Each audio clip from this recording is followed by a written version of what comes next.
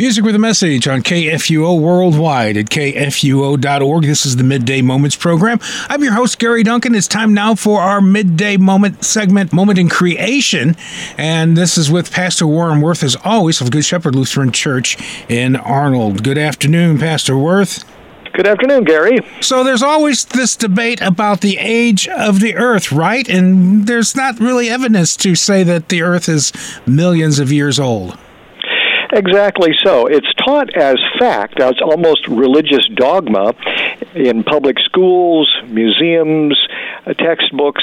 They're always talking about the universe being billions of years old, Earth being billions of years old, and that things like oil deposits and coal deposits took millions and millions of years to form. And actually, the best scientific evidence goes against that and confirms a young Earth.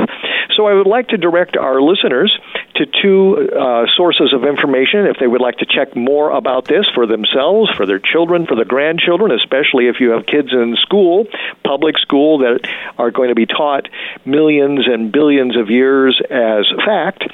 Check these things out and have your students check them out as well. The first is at answersingenesis.org, and the article is The Best 10 Evidences from Science That Confirm a Young Earth.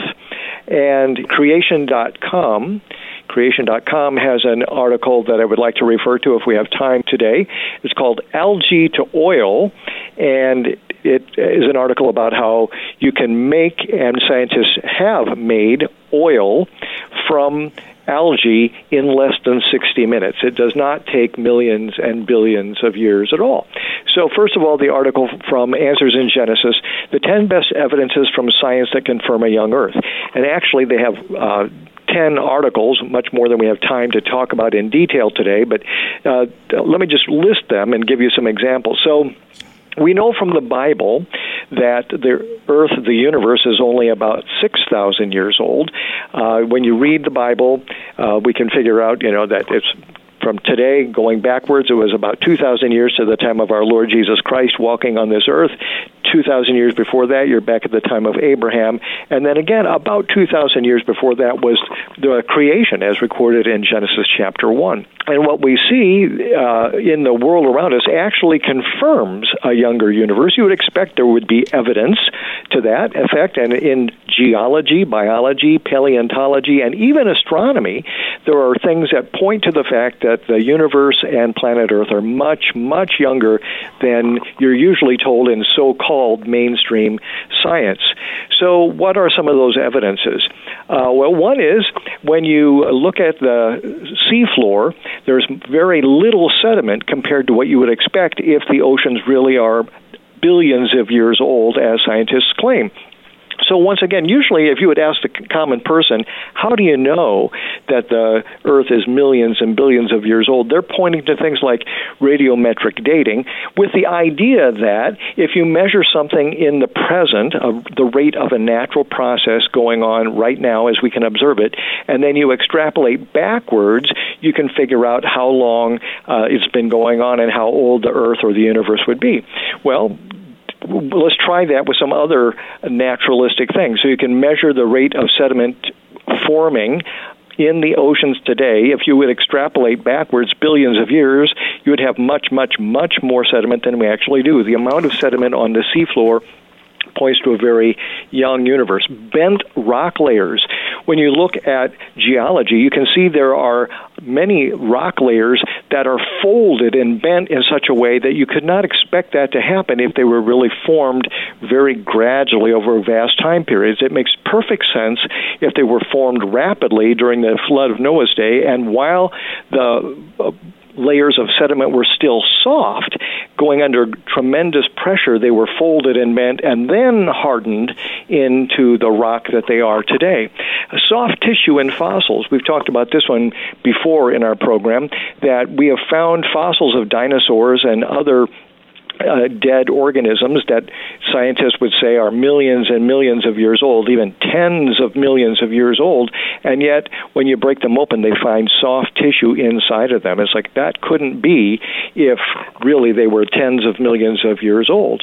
The faint sun paradox is one, rapidly decaying magnetic field, helium in radioactive rocks, carbon-14 in fossils, coal, and diamonds. The half-life of carbon-14 is thousands of years, and it would be all gone in less than 100,000 years, and yet there's measurable amounts of carbon-14 in fossils, in coal, and diamonds, and so forth, showing that they are not as old as the tremendous ages that scientists usually assign to them.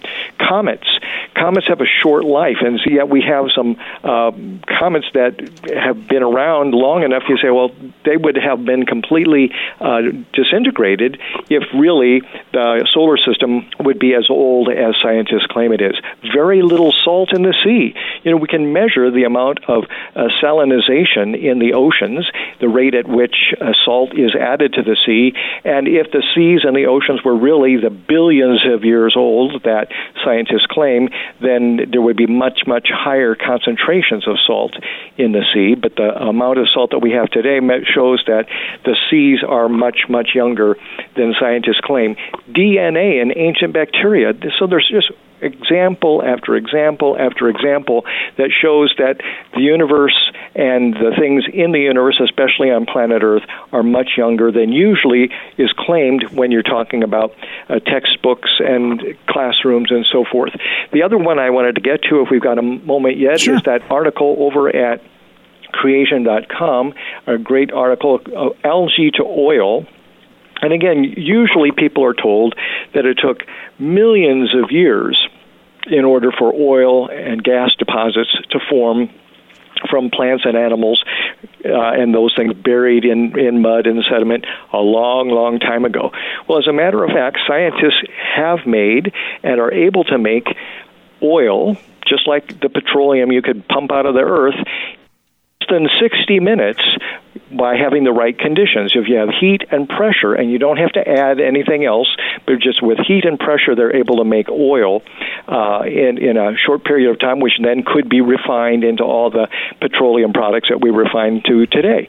So all of these things point to the fact that the Earth is much younger than you're usually told. So why does that matter?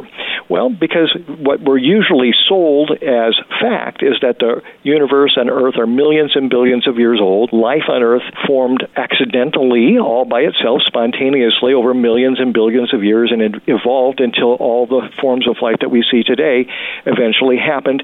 There's no need for God, no need for a creator. That is absolutely false. And the danger of that teaching and letting that get into churches and Christian schools and into people's heads is that people then think the Bible isn't true and the gospel isn't true. And so we know from God's word, the Bible, that God created everything. He did it the way he did in the time period he said, in 6 days, and rested on the seventh day. And all of this ultimately does come back to the gospel, doesn't it? Because when we read the Bible, we have God creating a perfect world that we sinned and spoiled by our sin when Adam and Eve fell into sin. That was what brought sin and death into the world. And then God promised, and in the fullness of time sent Jesus to be our Savior. And so there is definitely a connection. If you have a wrong idea about where everything came from and how long the universe has been here, it does ultimately undermine the biblical authority and the biblical teaching of the gospel. Ultimately, we know God's word is the truth, and Jesus is the way, the truth, and the life. When you read the New Testament, Jesus affirmed everything that is written by Moses in Genesis. And so you and I, by the grace and power of the Holy Spirit, believe what Jesus says. We believe that he is a Son of God, our crucified and risen Savior and Lord, and therefore we also believe everything else the Bible tells us and must be on guard against the false teachings that the world would foist upon us. Could you lead us in prayer as we wrap up this segment? I would be happy to do so. Lord God, you are from everlasting to everlasting, and your word is the truth. And we know, O Lord, that you are our Creator and our Redeemer. Guard us against all false teachings, and help us to hold fast to your word, the word that centers on your great love for us, and that you promised and in the fullness of time sent your Son, Jesus, to die and rise again for our salvation. Work in our hearts repentance and faith that we may receive your gift of eternal life. We pray this in Jesus' name. Amen. Amen. Thanks so much for being on the program today. It is my pleasure. We're the messenger of good news worldwide at kfuo.org. We're on Twitter. We're on Facebook. We're on Instagram.